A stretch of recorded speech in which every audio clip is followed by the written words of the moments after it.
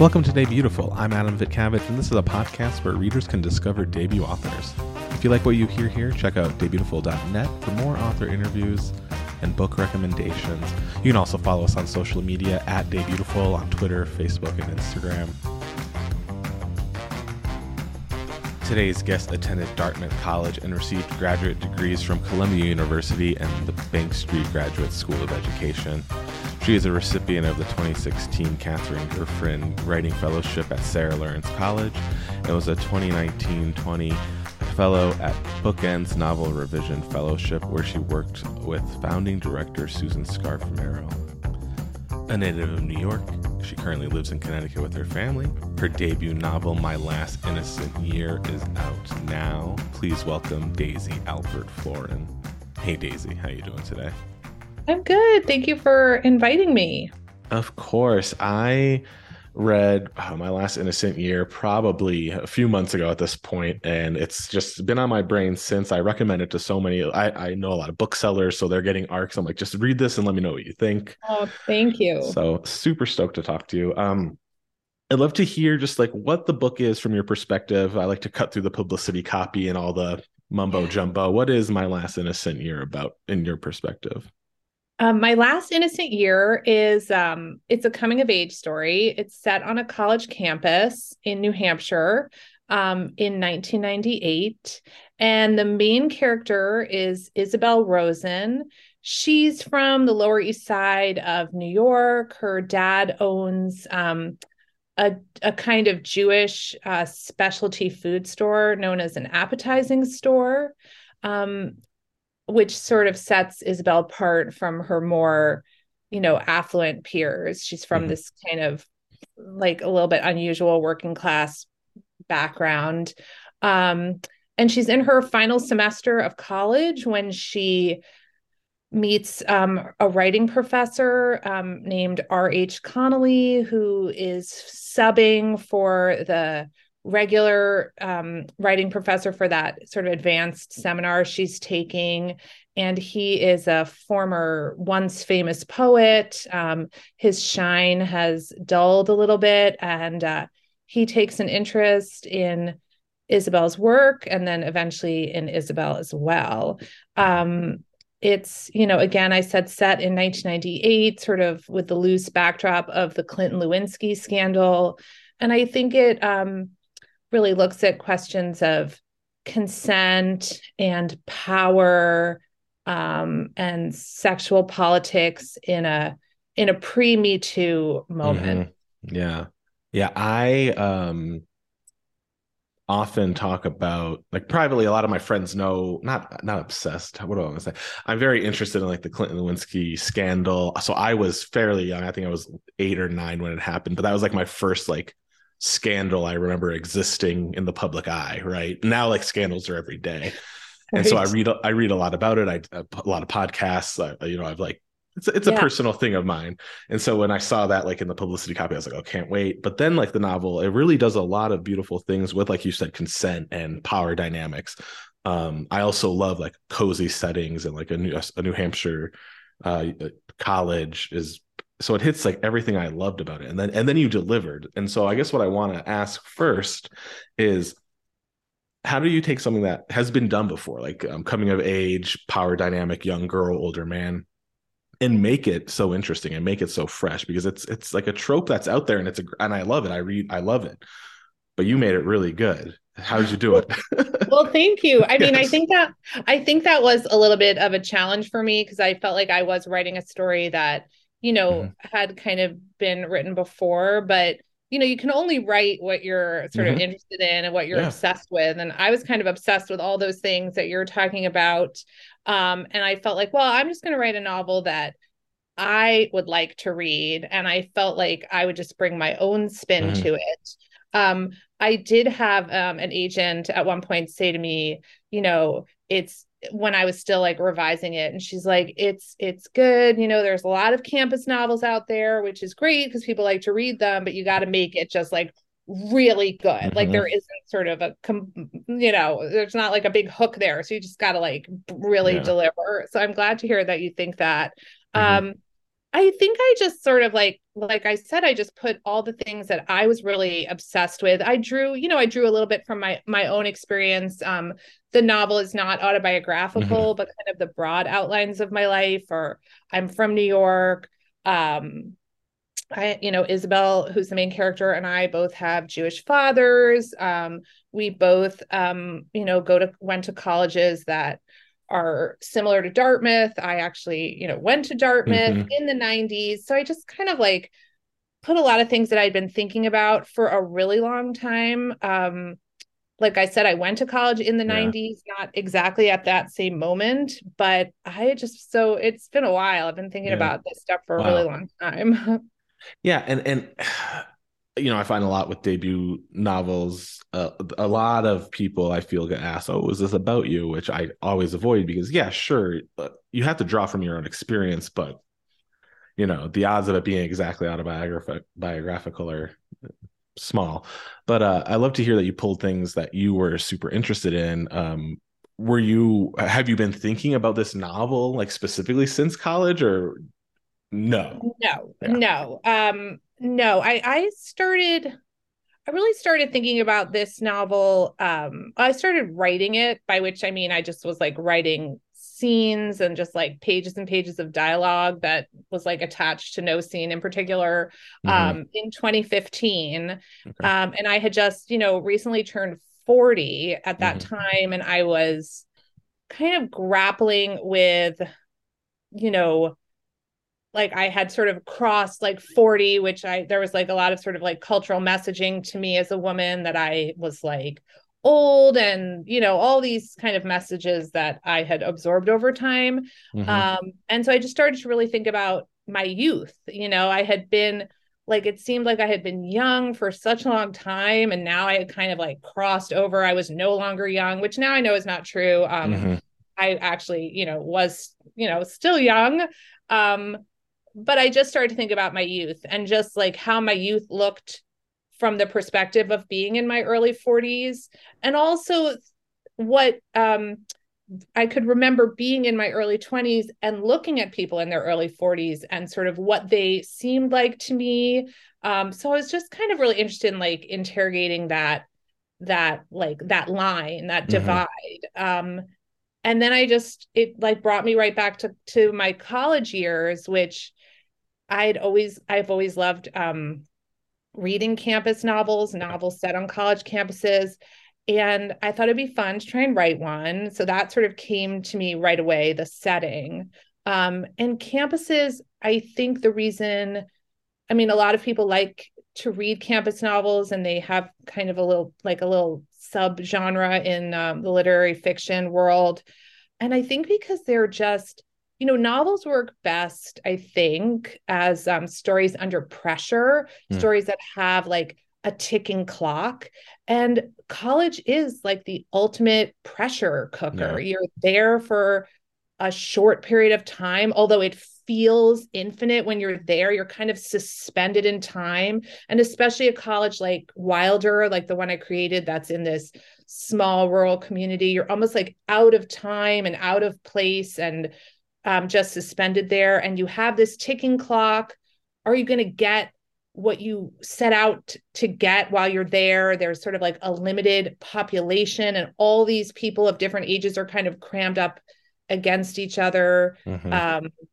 So yeah, so all those things just felt like really fertile, and then you just sort of add like a forbidden love story into that mix, and it's just like, yeah. Yeah, I mean, like I said, it hits everything that I enjoy reading about, and especially I always mention this, like coziness, and coziness could be anything to me. It could be like just great characters who make me feel like I want to hang out with them, and I just felt wrapped in this book, in a way I haven't felt in a long time. Like it was very readable, which is a great compliment from my perspective. It was just like I could turn it, and then but it also was like making me think about a lot of things. I'm so Basically, glad. this is just going to be like 30 minutes of me like telling you how much I loved your book. We can do Yeah. that. Um, so 2015 was, I'm gonna, yeah, Yeah. okay. So 2015, you had graduated a while ago. from Yeah. that at that timeline, you also got like graduate degrees. So you were in school for a while, but like, were you writing that entire time? Were you like, did you think, Daisy, I am going to be a writer, or were you doing a whole nother career? I was so my sort of trajectory, like Mm, looking back, I was always a writer. sure. I sort of just like grew up with like people who in all these different ways were involved with words. Hmm. No one Hmm. was really like a novelist, no one was really a writer, but my brother's a journalist and my father worked in the theater business. And so I was just Hmm. surrounded by like storytellers and people who were interested in words. So I was always a writer, but I was like the kind of writer like I could write a really good paper for school, or I was like really good at like writing essays. And Hmm. sometimes people would say like, "Oh, you're a really good writer," but I didn't really think it was anything that I was doing anything special. I was just like, oh, it was like a party trick. Like I could like churn out like a 10-page term paper, and it wasn't really that hard. Hmm. Um, so I graduated from college. I did things again, like sort of around writing. I worked as a journalist briefly. I worked in book publishing. I was always kind of like circling around. And I got a couple of master's degrees in my 20s. I got Hmm. a master's degree in American Studies, where again, I was studying kind of American literature, but also history and politics, and how I like kind of like the intersection of all those things. And I got also a degree in early childhood and elementary education, and ended up teaching elementary school and then preschool for a couple of years. And then I was home with my kids for a long time and just kind of doing that. And I think I really started writing in my late 30s. I sort of Mm. started to take myself like seriously, like as kind of like I'm going to write as just a way to like be heard, because I was really just like kind of buried with kids and doing all of that. So I started writing then. I was writing first like kind of little essays about my kids. Then I was writing personal essays about my life. And then as I became more serious about my writing, I really wanted like, I wanted a bigger project. I would write these like 4 or 5 thousand word essays. And like, it was hard to like, what was I going to do with them? So I just Hmm. wanted to take have just like a really long runway.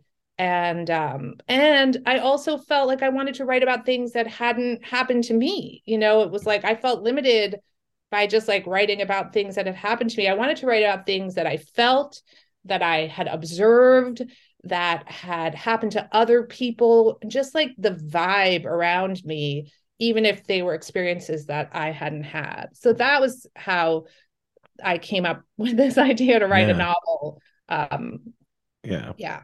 And then, so the Me Too movement really picked up steam like in 2017-ish. So did that affect how you were like approaching this work? Definitely. Definitely. So yeah, if I started writing in 2015, that was before Yeah. Trump, Yeah. before Me Too. And it's possible that those things kept me going through the writing process, which took such a long time. But I felt like every day I was waking up and I just had, more I wanted to say and more stuff to layer on. There was just an urgency, and I felt like I have to get this story out. So that timing was definitely very important. There were times in the book takes so long to write, and I had a lot of different versions, a lot of Hmm. different ways that I approached it. And for a while, the book had this second timeline that sort of involved like the 2016 election, just because Hmm. like I was kind of losing my mind and I had to, like put it Yeah. into the novel. But I ended up sort of pulling that out. But yeah, for sure, that definitely impacted the writing tremendously. Hmm. So from 2015, 2016, 2017, you're writing, and then you just kind of touched upon what I'm about to ask, but what were did, did you kind of know where it was going the entire time? Did you have an idea of where Isabel's story was going, or did you? Yeah. No, I did not. I really had like right from the get-go, I had the two characters. I had Isabel and I had Connolly, and Hmm. I had the setting, and I had the rough time period, although I did play with that a little bit, but it was always like Hmm. the 90s. Hmm. And then some of the secondary characters kind of emerged early on. But in terms of like the plot, that took me a really long time. And my husband, who is not a writer, but loves story and would sort of just like, he was always really supportive, but he's, he was like, I don't know how you can write a book and you don't know what it's going to be about. And then I was like, I don't know how that is possible either, but I really had to like write my way into the story. I only knew what I wanted to say by actually writing it. Yeah. It was just like sitting down and putting the words on the page. I would like tell myself the story basically. So it just did that part really came together almost toward the very end. So it Mm. was like I had these two timelines for a while where it was like the action that takes place in 1998, which right now is the bulk of the book, and then I was sort of cutting back and forth to like 2017 and Isabel and Connolly meet again, and they have, so I was trying to like work those two things together. And it wasn't quite working. It just wasn't really, that 2017 timeline wasn't really adding to Yeah. the story. So when I finally like figured that out, then the book kind of fell like a stack of dominoes, and I was like, okay, now it's done and it's ready to go. And Hmm. but that took a while. Yeah. Earlier you mentioned how when you were first writing the book, it was just a lot of like snippets of dialogue, and that's how you were. Does dialogue propel you, or is that what does that come supernaturally for you? I think that's actually, I haven't thought about that, but I do think that kind of I wrote a lot of dialogue, a lot of pages of Isabel and Connolly talking to each other. And I think it was kind of me almost like interrogating my younger self in a way, or I don't Hmm. know. It was just Hmm. that was a really, that did come kind of easily to me. Um, and really just at the beginning, I would just write scenes. Hmm. Hmm. And a mentor of mine along the way said, if you can write scenes, you can write a whole book, because, book is just a collection of scenes. So I was just writing scenes and then, trying to stitch them together later. It was kind of like, that quote, that you can write a whole novel like headlights on a dark road and you can Hmm. only see what you can see. And I just took a lot of faith. I was like, okay, I'm just gonna choose to believe that and just Yeah. keep going. One thing I want to talk about is I haven't seen this in an author's bio that I've talked to, but you were a fellow in the Bookends Novel Revision Fellowship program. Tell me about that, because I don't think I know a lot about it actually. Yeah, it's a relatively new program. I was Cool. in the third year of the program, and I think now they're maybe reading for the seventh. Wow. Okay. Um, it's run by Susan Scarf Merrill, who's an author, and she is in the SUNY Stony Brook MFA program, and Hmm. she runs the program with Meg Wolitzer, and it's, for lack of a better descriptor, it's like a novel incubator, like a Hmm. novel in a year kind of thing. So it's really designed. When I was in the program, there were 9 fellows. Now I think they've expanded it to 12. And you kind of work on you have if you have a finished draft of a novel that you're just trying to take to the next level, Hmm. it's really meant for that. So you work for about a year. And I did that from the summer of 2019 until the summer of 2020. And you start at the Southampton Writers Conference. There's a piece where you're out there on Long Island at the Southampton Writers Conference, and then the rest of the program is pretty much remote. Not remote, but it's virtual. Hmm. And I worked with 2 writers in a pod for the first 6 months, and then you work one on one with a mentor. And my mentor was actually Susan Scarf Merrill, who was really instrumental in helping me finish the book. Hmm. So it's kind of like, I think the program started, they have an MFA program at SUNY Stony Brook, and people would graduate from the program with books that were like almost ready or just not quite ready. And so they kind of started the program to sort of bridge that post MFA. I have a novel, because Yeah. it's hard to workshop novels, really. Yeah. Like I started out trying to workshop the novel, And in a workshop, you're really only reading, you know, 10 pages at a time or 12 pages or something. But to get like a group of people to really read a whole novel and help you structure it, that can be hard to find. So that's how Yeah. that program, and it's just a great program. No, it sounds super amazing. What was not to dive too into like your time there, but what was like the most beneficial thing that came out of it for this novel for you? Well, part of it was there was I rewrote the book twice in a year. Mm, And you're just probably not going to do that on your own time, you know? So it's kind of, you're in a group that's like a little bit of a positive peer pressure, you know, like everybody's kind of working. So I really rewrote the novel in the fall of 2019, like start to end. I kind of like I retyped it, like let the whole thing pass through my fingers again. And that was really illuminating in a lot of ways. And then when I worked in the spring with Susie Merrill, I rewrote the whole thing again. So it's just like, it's just, I remember some people at, you know, before we started, you know, we were in Southampton, we were all kind of heading off to like go home and get started. And people were, you know, kind of freaking out, like, I don't know if I can do it. And I remember Meg Wolitzer was like, well, you've tried it some other ways. So why not try it this way now? Like those other ways haven't worked. So let's just try hmm it this way. So I think I was also like, just, I think my novel, you know, sometimes the novels are just ready for the program. And I think like I just I was ready. Like Yeah. I don't know, just the program met me at the program and my novel met at the right time. They were Bashert or whatever. So Yeah. meant to be. So that was 2020. Yeah. How long after that would you say like it was ready, it was done, it was or not done, but like ready to send off and be sold and everything? So, one of the things that the program offers at the end is that your book will be read by an agent, Mm, which is not it's not that this agent is necessarily going to be your agent or is going to take it on. It's sort of just like one data point to help you see, okay, yeah. you've worked on the novel and here's how like an agent is responding to it.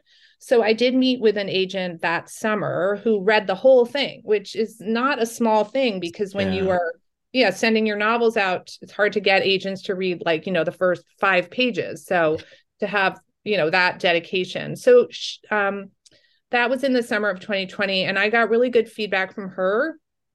And she said, you know, she asked me to do a few revisions and then she would look at it again. And so I did. And sort of by the fall, she had passed it to someone else in her office who did sign me at that time. Mm, So that process for me was, I mean, the gap between, I mean, there was maybe like 2 months where I was hmm like waiting, and that was, I heard you talking to Laura Worrell on a, I was Yeah, listening yeah, to yeah. that, and she was talking about the time that she was waiting to hear back from agents as really like horrible. And Yeah. it wasn't as long for me, but it really was really, really dreadful. You know, you're like checking your email every 2 minutes, and it's like you want to like take your phone and like run over it with your car because you just can't. It was very Yeah. stressful. But I think that when I think, you know, I've a lot of the work that I did to get myself ready to send my novel out to agents was really internal.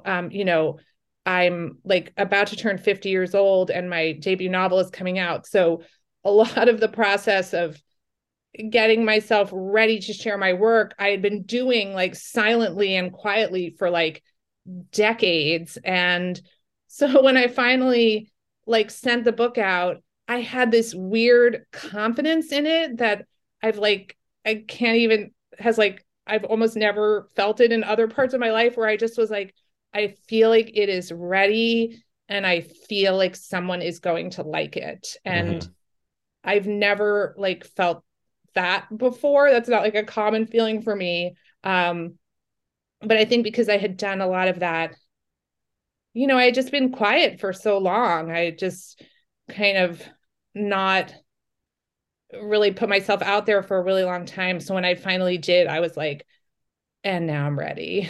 So Yeah. Thank you for sharing that, and then bringing up Laura, because it's like that part of the selling. I think a lot of people get, that's like yeah, like everyone says it's the worst part about like the book selling experience is actually doing it, getting an agent, and then figuring it out from there.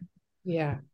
Yeah, I Um, had a friend of mine from a while. We were friends in our 20s, and he's a literary agent. And I sort of asked him for advice when I was pitching the novel, and he was like, "Oh yeah, like you'll get an agent, but then you have to sell it, and that's the real heartbreaker." And I was like, "Oh my God, like I forgot about that piece." So, yeah, you know, um, so that's another part, right? Like, you have the agent and then you send it out. And then if it doesn't sell, it's like, that's another real heartbreaker. But yeah, certainly getting the agent is like a big hurdle. yeah, yeah. Well, I mean, and like I said, like My Last Innocent Year is just so stellar, and like you were talking about how like you're confident in it, and I just feel, yeah, this is one of the like just most well-rounded novels I've read in a long time. It just hits like so many different points, and I've said that at the beginning of the conversation, but you should be confident. You should be very Oh, proud I of mean, this. I'm like not as now I have all my Ah, yeah, insecurities again, but of I course, for feel sure. like yeah, at the time and I only bring it up not to, it was No, just I like, get it it was though. an Yeah. unusual feeling for me. Yeah. No, and I just find that fascinating, because I think most writers I talk to say something like that in one way, shape, or form, and I just always like to call it out, because new writers listening to the podcast or whatever, um, Yeah. I I just mean, want I them to think know there's just so many different paths, so many different feelings, so many different stories. Yeah, I mean, I think that the one thing is like, when I was working on the novel, and maybe people I knew I was working on a novel, and people want to be nice, and oh, I know someone who's an agent, or I have this Hmm. friend who's like an editor, and if you ever want to reach out to him or reach out to her, and I just was like, I I wasn't ready. The book wasn't ready. And I would sort of say, "Oh, thank you so much," but and I just wouldn't. It was ready when it was ready, and if I had sent it out sooner, it would not have. It would have been a bad idea. So I think it's just like hold on to the work as long as you can. Um, it's like we want to get that validation. We want that. We want people to tell us like, "Oh, this is good, keep going." And you can get people to tell you that, um but Yeah. don't send it out to agents until you really really feel like it's ready. Yeah, definitely. And one thing I didn't warn you about before we started talking, so I could edit all this out, but Yeah. I usually ask for book recommendations, and when people ask me, I completely blank. So Yeah. I'll ask, but like take your time. Yeah. Has there been anything you've been reading, or that's also on your radar, that you want to give a shout out to, that you're interested Yes, in? I am prepared for this question because I've been asked it, but I was asked it some other time, and I was like, oh my God, how embarrassing. But I actually just finished two good books. One is fiction and one is nonfiction. Um, the nonfiction is Strangers to Ourselves by Rachel Aviv. Mm, Um, she's a New Yorker writer, and it's about I am not going to explain it very well because it's extremely clever, but it's about different psychological case studies and how the stories that are told to people about their mental illness is sometimes a hindrance to their care. So it's really interesting. And then the novel I just finished is Now is Not the Time to Panic by Kevin Wilson, hmm. which I am just really, I will say I'm listening to it on audio and I have probably like 20 minutes left. So I'm almost done, but I really love it. It's set in the partly set in 1996, about two teenagers who create this viral work of art that causes a panic in their small town in Tennessee. And I love the 90s piece of it and what it like how teenagers functioned in the 90s, to create art and to consume art, especially if Hmm. you're living in a small town that doesn't really, isn't sort of on the cutting edge of everything. So that one I really liked. And he just has a great voice and he writes teenagers really, Yeah. just really well. And then the other thing I'm just sort of rereading now for an essay I'm writing is The Assistant by Bernard Malamud, which is a book I looked at when I was writing this novel, because if you're not familiar with it, it's from the late 1950s. It's a post-war novel set in an outer borough of New York. The Assistant, it's set in a shop, like a grocery store run by Jewish shopkeepers. So I did refer to it, and it's mentioned in the novel. But it's a pretty dark tale of crushing poverty and lost dreams and anti-Semitism. But it's worth a look. Thank you so much to Daisy for joining the Day Beautiful podcast to talk about her debut novel, My Last Innocent Year. You can find her on her website at daisyflorin.com, on Instagram at daisyflorin, and then Twitter is daisy_florin. You can find Day Beautiful at daybeautiful.net and all social media at Day Beautiful. As always, I'm Adam. This is Day Beautiful, and you're all beautiful.